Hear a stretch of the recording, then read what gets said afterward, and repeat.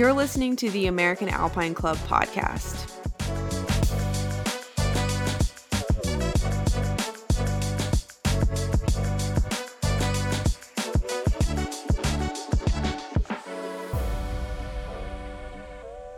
Search and rescue. As mountain athletes, we know the expertise, technical knowledge, and bravery that goes into helping fellow mountain lovers in distress. Search and rescue work is invaluable, but it's also shrouded in mystery and can be pretty hard to talk about too, given the tragic outcomes of some rescues. The AAC and Rocky Talkie are partnering once again this year to offer the Search and Rescue Award, giving a total of $36,000 to 3 search and rescue teams who responded to 2022 incidents in exceptional and inspirational ways. In this episode of the podcast, we talked to Grant Cleaves, a volunteer with Ouray Mountain Rescue, one of the winning SAR teams for last year's award. We talked to Grant about some of the operational and logistical challenges that SAR teams face, and he walks us through the decision-making process for a particular rescue Ouray did in 2021.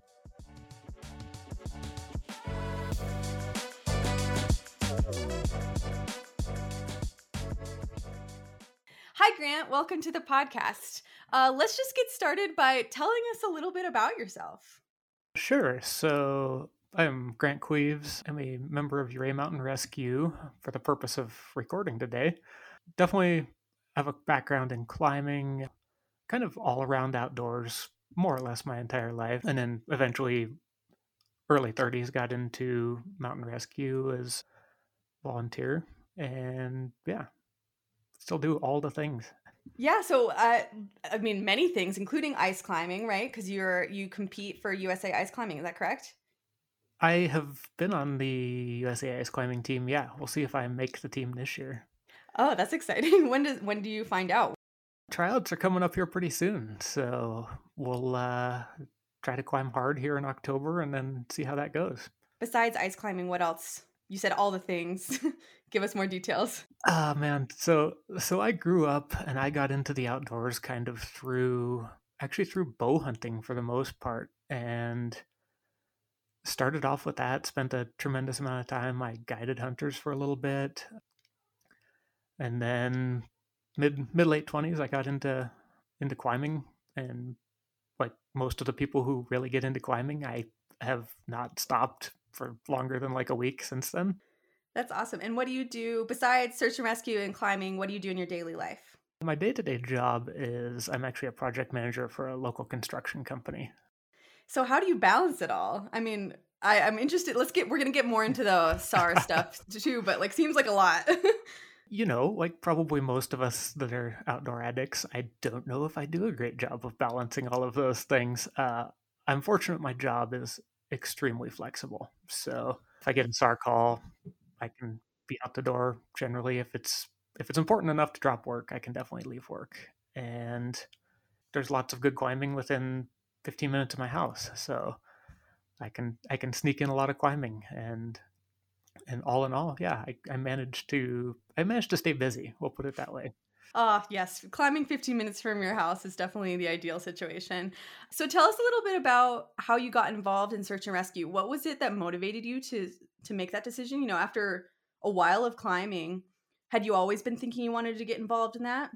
I mean, climbing is kind of a selfish sport, so there's kind of some ability to look for a way to give back, and then there's also a lot of my climbing partners were on search and rescue before I was, and so I got to look at what they were doing, and it would occasionally happen that we'd be at the crag and everybody's pagers would go off, and it was like, well, I'm here. Why am I not helping you guys? And so you sense of community as well. I would say there's 30-ish people on Ouray Mountain Rescue, and those are probably 30 of my really good friends now. So there's benefits with that as well. Yeah, absolutely. Tell us about a pivotal moment in your climbing career. Whew, that's a. I have had a lot of life-changing moments, I think, in climbing. It's done a lot for me. Maybe the one that would relate the most is I had a very close call last spring up in Alaska and got hit by a good-sized rock. Which ended up making Patagonia Journal. If anybody wants the story on that, I think you could find it pretty easily. But that reframed my looking at risk a little bit. Yeah, I bet because it must be different to engage in a lot of rescues or recoveries, but at the same time, maybe not have had a personal experience with risk. Like that can just make it really different. For sure. And, the personal close call is something that's, I think, at some point or another, probably most people have one, but it definitely is a little jarring and make you look at the people that we deal with on rescues and recoveries a little differently. We're like, oh yeah, that actually can really easily happen to me. So tell us about a little bit more about Ouray Mountain Rescue. Is it all volunteer based? It is all volunteer. I think you could probably generalize that in the lower 48, not very many people get paid for search and rescue. But yeah, all volunteer, give or take 30 to 35 people on the team at any given point in time, and kind of a wide mix of people. It is, I would say, a lot of very strong personalities, which is amazing we get along as well as we do, for as strong personalities and as strong-willed as almost everybody is. But yeah, a huge amount of expertise from people who are mountain guides to, I think we have trauma surgeon on the team at this point in time, multiple people who have medical qualifications of various degrees. Yeah, kind of people from all backgrounds, which is super cool. Yeah, that is super cool. And so, how does one get trained? Because obviously, people are coming from different levels of experience. Some people might have already had search and rescue experience and stuff like that. Can you tell me a little bit about the training process? Sure. So, I mean, in general, the people who are selected to be on the team are already pretty skilled at something. Whether it's medical or whether it's, I'd say probably most of the people have some climbing background we have a lot of rafting guys that have a good swiftwater background. And so people come in with a pretty good skill set, but we have trainings where we will pretty much every one Saturday a month, we'll have a team wide training where we'll all do rope work or medical skills or patient packaging, kind of pick a skill that we think we need to work on and do a half day work on that. And then usually a couple evenings per month, we have like optional trainings where bonus trainings where work on knots or rigging or building a mechanical advantage system. So it's, a lot of people come in with something and then we try to tune it together and make sure everybody knows what everybody's capabilities are as well. Yeah, that makes a lot of sense. This makes me think of the rather silly question I was going to ask later, which was what piece of equipment or gear are you particularly psyched to use anytime you're training or something like that? You're like, this is just really fun. I mean, as a climber, I greatly enjoy the fancy mechanical advantage systems to pull people out of a hole or, you know, I like those. As far as a piece of gear that goes with that, the Petzl Maestro is pretty fun. Because isn't that like a giant gree essentially? It's a giant gree with a pulley in it, essentially. So yeah, you name it. Whatever you can do with a pulley and whatever you can do with a gree, you can kind of do with that. Yeah, I think a lot of people don't quite understand that there's a really really technical element to search and rescue that like a lot of people like it just really involved, especially those rope systems to haul somebody out of a pretty precarious like steep hill or something, right? Like there's a lot going on to make sure that that person is stable and that all of the people on the team are safe. So it sounds like it's really technical. And we're really lucky here in Ouray because I would suspect that we might get more high angle rescues than almost anywhere, really. I mean, we're smack in the middle of some of the steepest terrain, and we have the Ouray Ice Park, and just in general, we probably get the ability to train and the ability to practice that more than most people do. So that's an awesome situation to be in here. And so what radius does Ouray Mountain Rescue serve? We're pretty much Ouray County, which is not a particularly large county. And then occasionally it's possible every now and then we'll do assist for the counties that adjoin us. We're close to the Black Canyon, so occasionally we might end up helping those guys out. And Silverton, those guys we help occasionally. But yeah, it's largely just us. Yeah. Do you end up collaborating? So it seems like you maybe collaborate with search and rescue teams in the surrounding counties. Is there any other like organizations, or I'm assuming police forces and stuff like that you end up collaborating with? Technically, we're a sort of a division of the local sheriff's department. I mean, that's how we get authority to do what we do. Sort of a volunteer arm of the sheriffs. So we coordinate with them a lot. But as far as out of county, not as much. It's more or less just dealing with the search and rescue teams from other counties if we do end up interfacing with them. How many call outs do you get a year? And then are they mostly in the winter? Are they mostly in the summer? Does it just depend on the year? It's super variable. I think our all-time high was 2019, and we ended up with 35. I could be very wrong, just off of memory, but it averages somewhere in the 20 to 30 range, I think. It's incredibly random. This summer has been extraordinarily not busy, which is odd. There's tons of people in town, tons of stuff going on, and people have just been safe, which we'll take. Yeah. And then, sometime winter, we typically get a ice park accident or two every winter. But winter's generally slower if you had to very broadly generalize. And summer we get a lot of like broken legs on trails is kind of the standard situation. Yeah, so I think all the listeners will know, because I talked about this in the intro, that the Ouray Mountain Rescue Team won the Rocky Talkie Search and Rescue Award, which is helping fund your guys' volunteer work, which is really incredible. And we're so grateful that Rocky Talkie does this grant, partnering with the AAC. But in part of kind of winning that grant, you guys all told a story of a rescue on Mount Sneffels. And that was part of your winning. You told this story, and it was really quite a crazy story, because if I read it correctly, when you first got the information about the rescue, you were told it was a confirmed fatality, and then the guy was alive. So I guess walk us through that story and kind of the decision making that went behind that rescue, and give us, basically, people who aren't involved in search and rescue, a little bit of peek behind the curtain of what goes on there.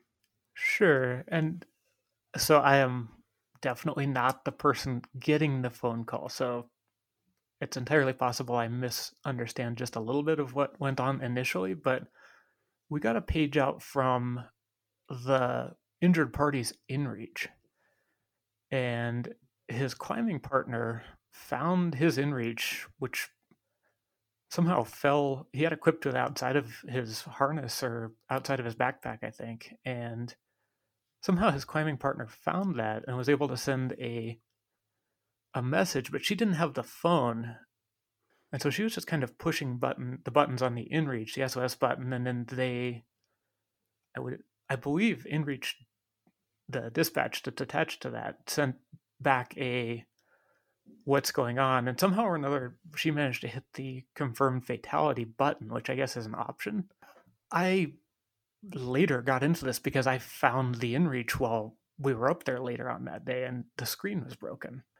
So I think she couldn't read the screen, and she was just pushing yes all to everything. And somehow or another, they then managed to cancel the call out like 20 minutes later, and none of us is really sure how that happened. I think it was again like the broken screen and just pushing the buttons on the InReach, trying to confirm that they did need a rescue.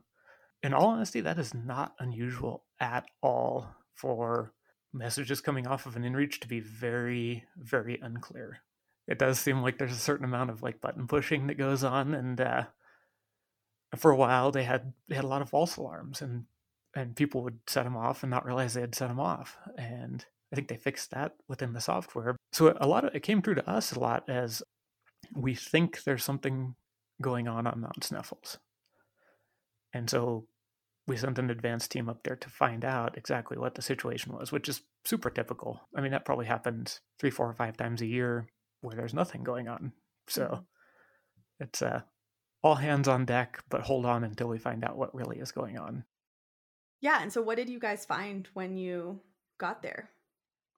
I think we sent 3 people up we have a side by side, and they got to the trailhead and they were able to confirm with some off-roaders who were parked at the trailhead that there was indeed somebody on the mountain and that their climbing partner and several other bystanders were with them trying to keep them warm, essentially.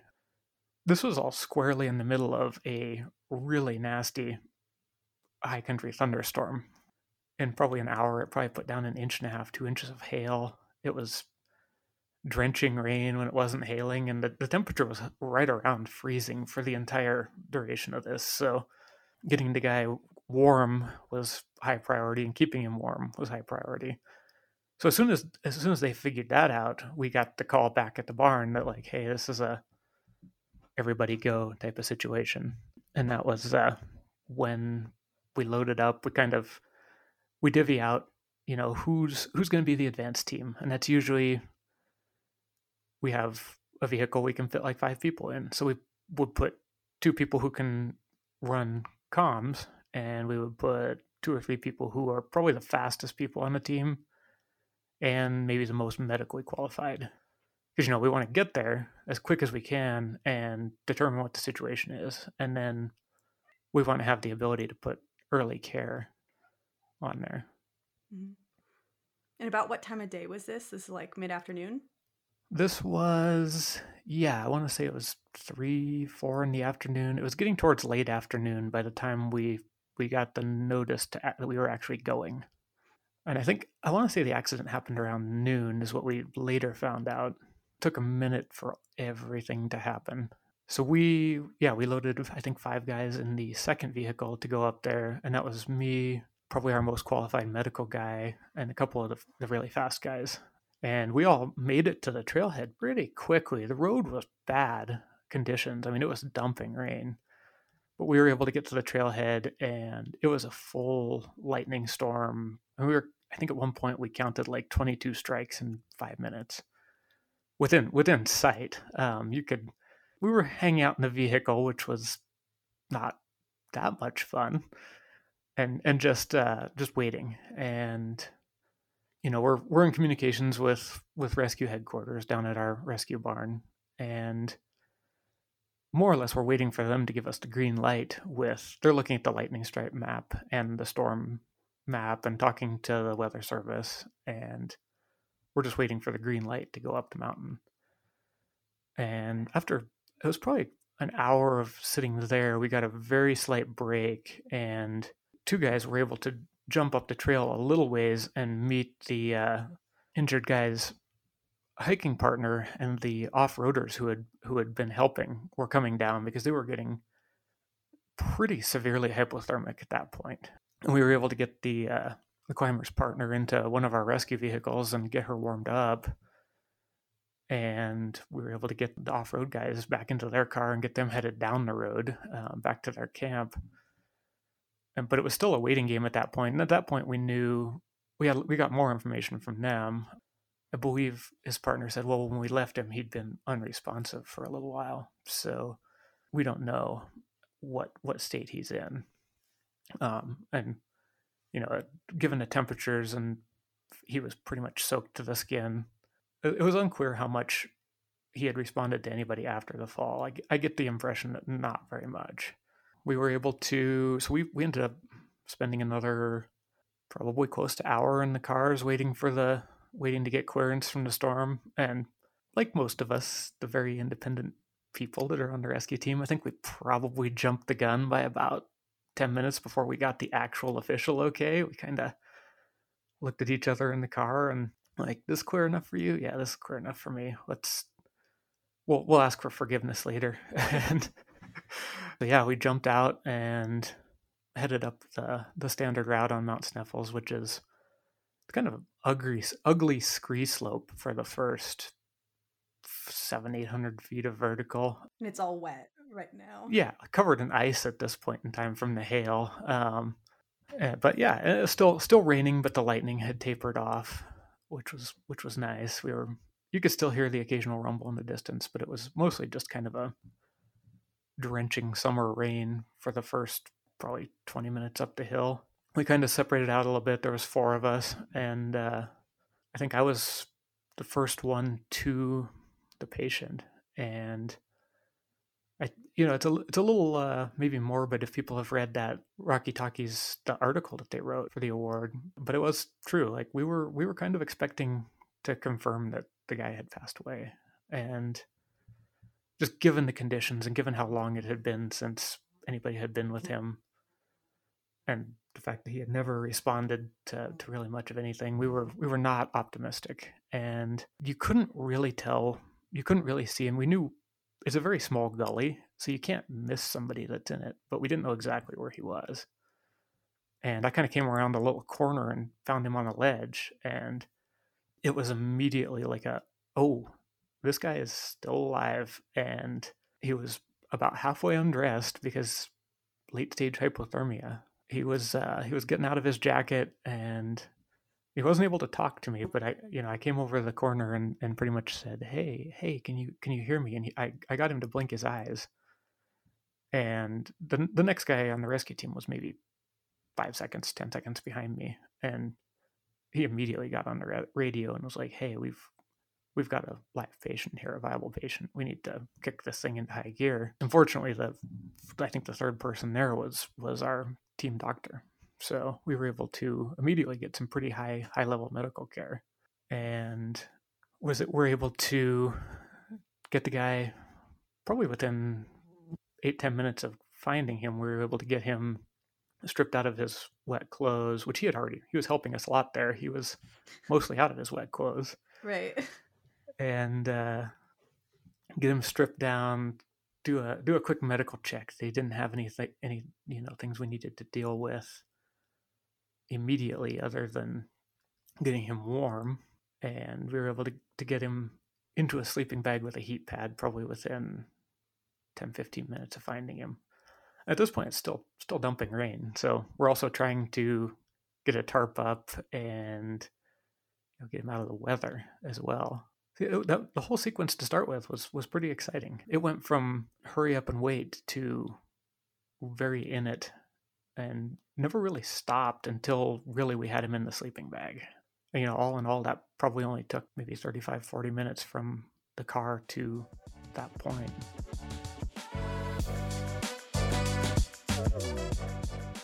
If this episode gets you wondering about what would happen if you needed a rescue, here's some beta. As a partner level member of the AAC, you receive up to $7,500 in rescue coverage. As a leader or advocate level member, you can receive up to $300,000 in rescue coverage through Redpoint Travel Protection. Basically, if you find yourself in a situation where you need to get from the site of an accident that isn't at your house to the nearest appropriate medical facility, this benefit covers rescue, helicopter, ambulance, and other transportation expenses. It's important to know that this coverage works best when Redpoint initiates the rescue themselves. So program that number into your phone and satellite device ASAP once you start your AAC membership. But in the event that you are unconscious, unable to make a call, or otherwise not coordinating your own rescue, and therefore Redpoint is not contacted, members can file a claim for reimbursement. This covers pretty much any activity that you can imagine, except for flying activities or base jumping, and except for rescues above the Arctic Circle parallel north or below the 60th parallel south. And this benefit also includes medical expense coverage. We're talking about up to $5,000 per incident and $10,000 a year, so you don't have to pay your total deductible in the case of an emergency. And this helps cover medical treatment necessary, emergency stabilization received after a climbing, hiking, biking, skiing accident away from your house. So if you're not already a partner or leader level member of the AAC, join us. Dream up your next adventure without a worry. If you are already a member, make sure you educate yourself on your rescue benefit. You can find out all about it at americanalpineclub.org/rescue.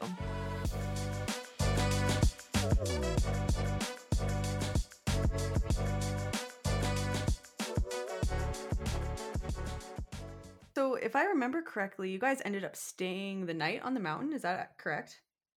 We did. So as soon as we confirmed that he was alive, like the first thing that was going on back at the barn with Incident Command was they were trying to get a helicopter. Mm-hmm.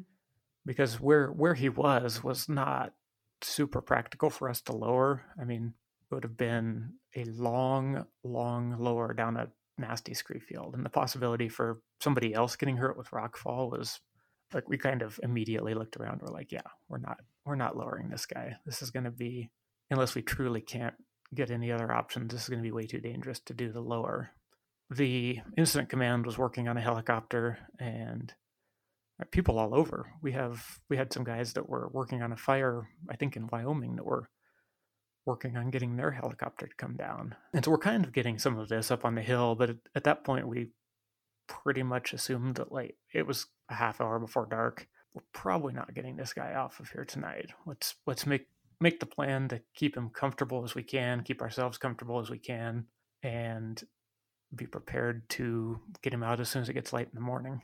I think we had one sleeping bag for the patient, and we had one other sleeping bag. And so at that point we had 4 of us. 2 of us stayed with the patient, and the other 2 guys went back to the truck at the trailhead to ferry another load, more oxygen. Oxygen at that point was kind of our highest concern. Like, let's keep this guy on oxygen. Let's get more weather gear, more cold weather stuff, another sleeping bag. 2 of the guys dropped back down to the truck and put in a second lap to get up to us with more of the critical stuff, and we were able to get the guy on a air mattress and kind of secured. We ended up having to tie him off a little bit to the mountain and kind of create a flat spot, and kind of try to figure out where we're going to bivvy, how many people we're going to need. And so we're communicating back down to the truck and back down to the barn. And at that point, the barn is mobilizing a whole second wave of people to come up, and they were getting food. They're getting all of that, sourcing some more oxygen bottles. At that point, pretty quickly, we realized that we needed to keep this guy on a pretty high flow of oxygen. So I think we were actually talking with EMS as well to raid a few more oxygen bottles to make sure we had enough to last him through the night at a very high flow. More or less, yeah, just getting everything squared away.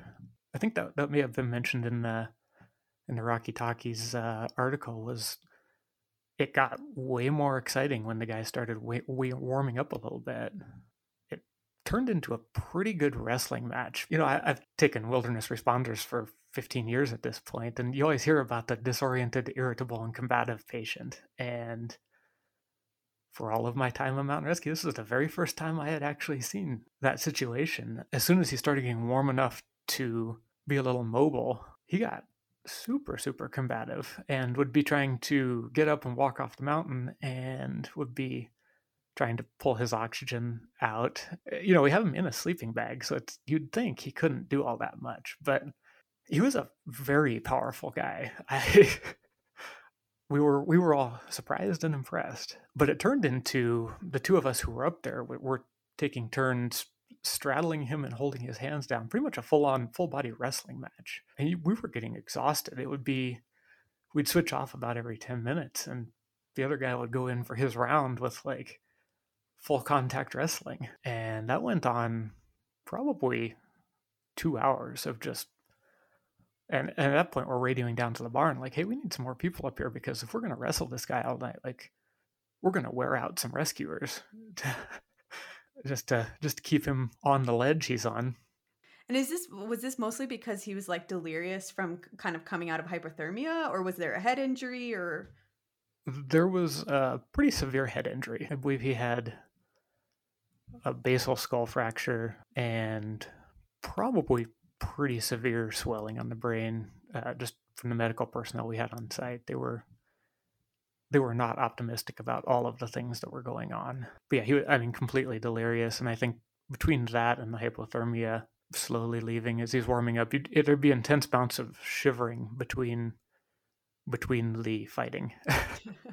So it was kind of very intense with like all of the things. And unfortunately, we got the other 2 guys who got back from the truck with another load of oxygen, and and more sleeping bags and more stuff for us to spend the night. I think they brought up some food, some more gloves. At that point, it was quite cold. It pretty much got dark right about the time we got the guy settled in and started the combat. It was getting colder, getting colder.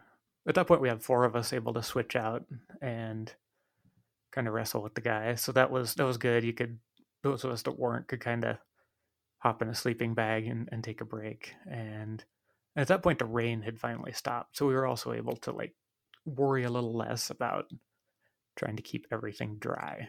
So yeah, at that point, things slowed down significantly, and it just became kind of a steady grind of like, how are you feeling? You ready to tap out and have another guy wrestle the patient for a minute? And that went on. Fortunately, couple hours in, the patient started intermittently sleeping. Which first couple times that happened, that was actually super scary. To have a guy you've been wrestling with suddenly just like go limp, and I would be leaning over and checking the pulse and asking our doctor, like, hey, come check me here. This guy's he's just deep breathing, right? And we've kind of decided, yeah, okay, he's sleeping. And then you'd relax, and 10 minutes later, suddenly it'd be back to pretty full combat with the guy. That went on for a good portion of the night. I think around midnight, we got the second wave of rescuers was able to make it up to us.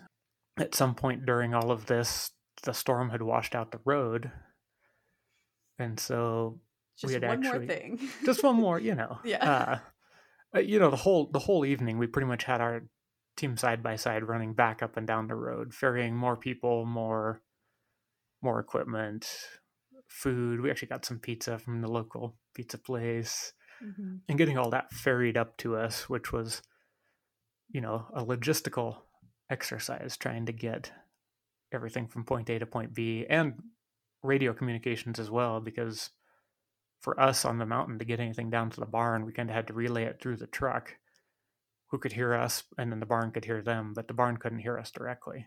So we had a couple of guys that just hung out and ran radio relay all night long. But yeah, I think it was probably close to midnight. We got pizza, got more oxygen bottles, got another couple guys up there to spend the night. And then you ended up getting a helicopter, right, in the morning? We did. I think we probably got notice fairly early on that we were getting a helicopter in the morning. So we were able to, that we didn't have to worry about it. It was just a matter of like, all right, like, as long as the weather doesn't get absolutely horrible in the morning, as soon as it gets light, we'll be able to get this guy off of here. So let's keep him comfortable. Let's keep us comfortable for the rest of the night. And we know the plan. The wheels are turning to make this happen. So as for the guys in the field, we don't have to worry about much. Our concentration is like, let's do everything we can to keep this guy alive. Which, as it seemed, there was a number of pretty mild, I think, freakouts when you're like, oh no, we're losing him. And then you'd check and you'd be like, oh no, he's just sleeping deeply now. Like, everybody take a deep breath, we're good. At this point, we're sitting there eating pizza, cracking typical mountain rescue jokes, which are probably not the humor everybody. Some pretty morbid humor was probably going on up there at that point in time. We had some Fig Newtons, and the jokes about the Fig Newtons were even getting out of control. Never has a bunch of grown men been so happy to have like a box of Fig Newtons. Yeah, it's really the little things, right, in those situations. You're so excited about the deliciousness of a cookie that you probably wouldn't eat if you were not in the mountains in the middle of the night. It was kind of a long period of just hanging out. We'd take turns napping. 2 guys would nap, and one guy would keep an eye on the patient and be ready if he decided he was going to go walking again. And we had a couple more guys came up, and they brought us some coffee supplies, and I think we had some freeze-dried meals. It was, pretty luxury camping situation, actually, as far as that goes. You don't always get people to bring you all the things you need to go backpacking. Right, exactly. But those guys at that point in the night were probably doing the most difficult thing, because everything was covered with about a quarter inch of verglass. So what is a very casual class 2 route when it's dry and sunny was pretty exciting in the middle of the night with quarter inch of ice on everything. So yeah, those guys did a great job of getting us food and all of that. And at some point during the night as well, we had a guy from the mine down the road who just heard us on the radio and grabbed the bulldozer and fixed the road so we could get more stuff up. Just some local that was awesome and helped you guys out? Pretty much. I mean, he knows everybody and he knew what was going on, just paying attention to the radio traffic, and was like, oh, these guys have a washout, like I'll hop in the bulldozer. And so at 3 a.m. or something, we get a call on the radio, one of the funniest radio exchanges I've ever heard. It's like, Uray County bulldozer going for mountain rescue. Like, did I just hear Uray County bulldozer? Right. So there were some moments of levity there for sure. And also, like, that actually was super crucial because that allowed us to keep getting more stuff up and down the road and keep the supply train flowing. So stuff like that. It was, and we occasionally would check in, and, it's always nice when you're out in the field to know that you've got 5 people sitting at the base just listening for you and working in the background to make sure that everything you need is happening. So yeah, we were, it was very calm for a very, very good while. Somewhere around 4:35 in the morning, it was extremely startling to me that the patient suddenly just he said something along the lines of he had said nothing that you could understand all night to this point. Like, it was no communication, and it was something along the lines of why are you sitting on me? That hurts. I think all of us there at the time just kind of looked at each other. Was that the patient? That wasn't you, was it? And then he came along like, hey, I really have to pee. Like, you guys, can you let me up? It may not have been quite that fast. It was so startling that it seemed like it was instantaneous, going from no communication to hey, I need to get up. Yeah, politely asking. Yeah. Yeah. And it came along, slowly. I think about by the time it got light, we had gotten him to the point where he knew where he was. I don't think he knew what had happened to him. I think he lost a chunk of that memory, but it was for all of us on the mountain, it was a startling turn of events. We were pretty unconvinced that he was going to make it all night long when we started, and to have him actually talking to us before the helicopter picked him up was pretty amazing. I mean, you can imagine our morale at that point was really high. We were just watching an amazing sunrise and enjoying where we were at that point in time. A lot of the stress is off when you're like, oh, this guy's probably going to make it till the helicopter picks him up now. Mm-hmm. So let's take advantage of being in not everybody gets to watch the sunrise from a couple hundred feet below the top of Mount Sniffles. So it transitioned a lot, I think, just before the sun came up, when he kind of came around, and he would alternate between sleeping still, but when he was awake, he would be talking, and you could actually communicate, which was pretty cool. Yeah, I guess I wanted to ask specifically, and you've already started talking a little bit about this, about kind of what it's like to process the emotional heaviness of this work. And it seems like finding humor when you can is a huge part of that. I think for sure. I think all of us have probably what outside people would view as a pretty morbid sense of humor. I'm sure there's people we have carried off the mountain in a litter who are like, can these guys stop cracking jokes? These are terrible jokes. Please stop. But it keeps us, you got to make light of that type of thing. And the camaraderie of just joking about whatever is pretty amazing. Yeah. So the helicopter ended up getting him out, and did he end up fully recovering? Do you guys know? I don't know. In the morning, yeah, the helicopter came over. We got the Black Hawk from the HATS program out of Gypsum, I believe, which we end up using those guys a fair bit. They have hoist capability at high altitude, which is something that's not everybody has. And yeah, they came in. They have a couple Sartecs from, I believe, Alpine Rescue that they pick up on the way. So they come prepackaged with the people to make it happen, and pretty much all we have to do is prep the guy and help those guys get him into the bag to get hoisted into the helicopter, and provide traffic control. Mount Sneffels is a pretty busy mountain, so even after that storm the next morning, I think we were holding back 20-ish people that were getting ready to go, and they got treated to watching a helicopter hoist a guy off the mountain first thing, which I'm not sure how that would affect your climb, but Right. it would be an unusual experience anyway. But yeah, as far as I know, we heard that the guy walked out of the helicopter or walked out of the hospital the next morning, which is absolutely amazing. I don't know if we ever got any long-term follow-up. It is pretty rare that we actually get a long-term follow-up. I think here and there we hear, oh, that person we rescued did great, or here's what went on with that person, but it's not that typical. Yeah, I could imagine that being maybe just that the communication lines are not like fully figured out, so that like you wouldn't necessarily know. Yeah, patient confidentiality is definitely a thing, but it is interesting to me. Like, some people reach out immediately afterwards and like, hey, this is how I'm doing. Thank you so much. And other people you just never hear from again. And like, yeah, in this case, I honestly don't know if there was any further communication, or to me, the fact that the guy just walked out of the hospital in, I think, 24 hours is absolutely incredible. I would have never predicted that from the start. So that was a fantastic end to what started off as a day that didn't seem like it was going to be great.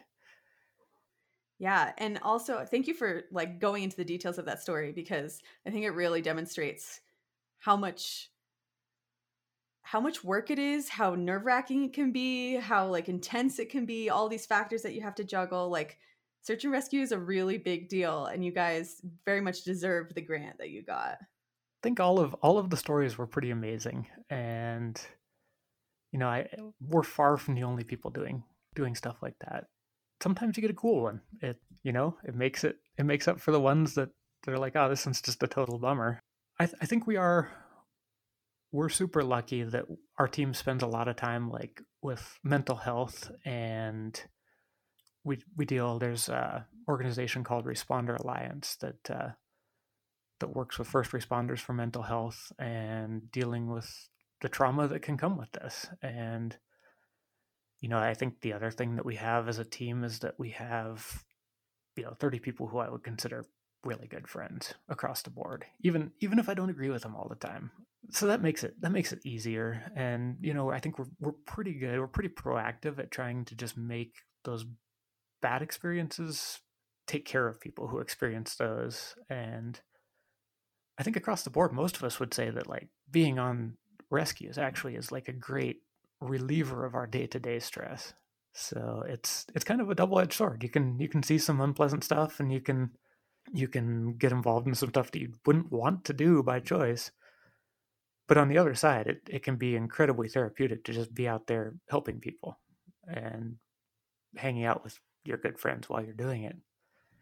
Yeah, so I feel like maybe you just already answered my question, but what's the best and worst part of being on a search and rescue team for you individually? I mean, the best part is the friendships. I get to hang out with 30 of my best friends regularly and do cool stuff and help people when they're having a lousy day. I've got to hold people's hands while they're in a litter getting hoisted up out of somewhere, and I feel like there's not many day-to-day experiences where you can feel like you're actually making a difference, like in those moments. And it's such a little thing, but to that person then it's huge. That's the best.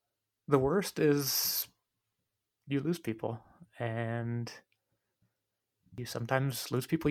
It's a very small community here, and like occasionally you're gonna be doing a rescue for somebody that's a good friend, and that's the part that sucks.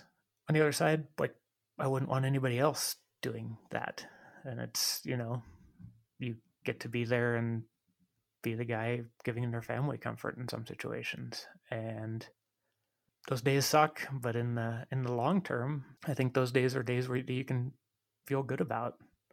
We did what we could to make this bad situation better. Yeah. That must have been, those times must be really heavy. To be a little more analytical and take a step back for a second, have you noticed trends in rescues? Like you mentioned earlier, like everyone breaks their leg.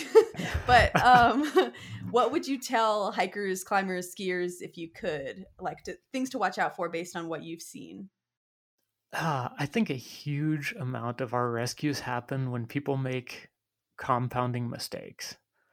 It's not, and I think this is across the board, it's not the first little mistake you make that gets you. It's like, well, we made one, but we're going to keep pressing on and like make another one that makes that one worse. And then because we've already made two, let's make a third bad decision. And I think that is so common in especially in the bigger accidents, is like there's 5 turnaround points that could have prevented a lot of the big ones. There's ones you couldn't. Rocks fall, things happen, but a noticeable amount are like it's the third mistake of the day when you should have just turned around or reconsidered what you were doing. As far as trends, yeah, I think, I don't think that will change, that like people with lower leg injuries are going to be the most common thing. Like people twist ankles, people twist knees. It's incredibly common. And it's, given the terrain we have around here, it doesn't take a lot to make it really hard for you to get yourself out of something like that. People getting lost isn't that common around here. I mean, the nice part of where we live is you can kind of go downhill and you're going to hit a road. so that fortunately we don't deal with a lot. Inexperience in the outdoors, because of, I think we all know the last 2 years, everybody who didn't do outdoor stuff has become very outdoorsy in general. And the first couple years when you're doing outdoor stuff is more dangerous. You in general are probably more likely to get hurt before you really know what you're doing. And then there's a certain amount of like I believe it's the Dunning-Kruger effect, where you think you know everything. I think we're dealing right now with a lot of the people who just got into the outdoors are probably hitting that stage where they expect that they know everything, and so they're going to make some much riskier decisions. But yeah, I think in general, the trends it's stayed consistent the last couple of years. So a lot of the new people are paying attention and being conservative with their risk management. So I think that in general is a really good thing. Potentially a really good indicator going forward that people are paying attention. Yeah, let's hoping that continues. I guess last question, how did the grant impact Ouray Mountain Rescue's ability to operate? Like, what does that mean, the grant mean for you guys? I mean, the grant means a ton to us. Like I think people would be shocked at how much of our funding comes from selling t-shirts. Oh God. And I mean, right? We're pretending to be a professional organization here, and a significant portion of our operating revenue is t-shirt sales. And I think we're getting better at asking people for chunks of money and getting more money. But it's also like there's a certain amount of the quiet professionals culture in mountain rescue that nobody wants to ask for anything. And so like in the course of our yearly operating budget, like Rocky Talkie's grant is huge. I mean, that covers probably close to a third of our yearly expenditures for training and for equipment and all of that stuff. And, that means we don't have to dig into our savings to make that happen. Well, that's awesome. I'm so happy that can support you guys in your work. Okay, I guess one more question. What do you think outdoor enthusiasts don't realize about how SAR teams work, or what would you tell people about search and rescue? I think the greatest misconception that we hear still all the time is like, you're going to get charged if you call for a rescue. And you're not going to get charged if you call for a rescue. We're going to show up and we're going to get you out of whatever you've got. And that's on us to figure out how we're going to pay for it. And, we get a lot of hesitancy over people like, I didn't want to pay for the rescue, so I didn't call until it was like way late and made it way worse. Yeah. Hi there. I'm just going to clarify. Grant is speaking specifically about Ouray Mountain Rescue, where getting rescue services from Search and Rescue doesn't cost a thing for anyone, but transportation to the hospital, such as a helicopter evac or ambulance, is out of the SAR team's control and would cost you something. This is often the case for most search and rescue teams, that the services are free, but the transportation and any medical expenses you incur are not. Make sure you don't have to foot the bill and get yourself covered with the AAC's rescue benefit and medical expense coverage ASAP. I'm trying to think. I think the funding, I think most people assume we're getting paid. We hear you guys don't get paid enough pretty regularly. And, it's like, yeah, well, actually, that's technically true, but because none of us are getting paid. Yeah. But yeah, I think most people don't realize that in general, in the US, search and rescue is largely volunteer. And so, be kind to your search and rescue guys. They're probably not getting paid. On the same token, buy a COSAR card. So if you're in Colorado, so that we can get reimbursed if we rescue you. Little things like that make a big difference. You can drop $20,000-$30,000 on a rescue if you have a bunch of stuff in motion really quickly. And in Colorado, if you happen to have that card, we can apply to the fund and get reimbursed for our expenses. And it's little stuff like that. That's like a $3 card per year. It makes a huge difference. Cool. Well, I hope our listeners hear that and take action. Awesome. Well, thank you so much, Grant, for sharing all of your insights and your story. I appreciate the opportunity to come on and talk, and sincere promotion for mountain rescue teams everywhere. Wherever you are, go ahead and look up your local people, and if you can swing them some cash, they could probably use it. Awesome. Yes, definitely agree with that. Okay, thank you again. Hopefully you continue with many rescues and good jokes. Thank you. Today's show was hosted by me, Hannah Provo, and produced by Sierra McGivney and Shane Johnson. Do you want financial support for your next adventure? This fall, you can apply to the McNeil Knott Grant for female alpinists, the Mountaineering Fellowship Fund if you're a budding alpinist just starting your career, or the Jones Backcountry Grant for amateur splitboarding adventures. Author your own adventure and apply today at AmericanAlpineClub.org/grants.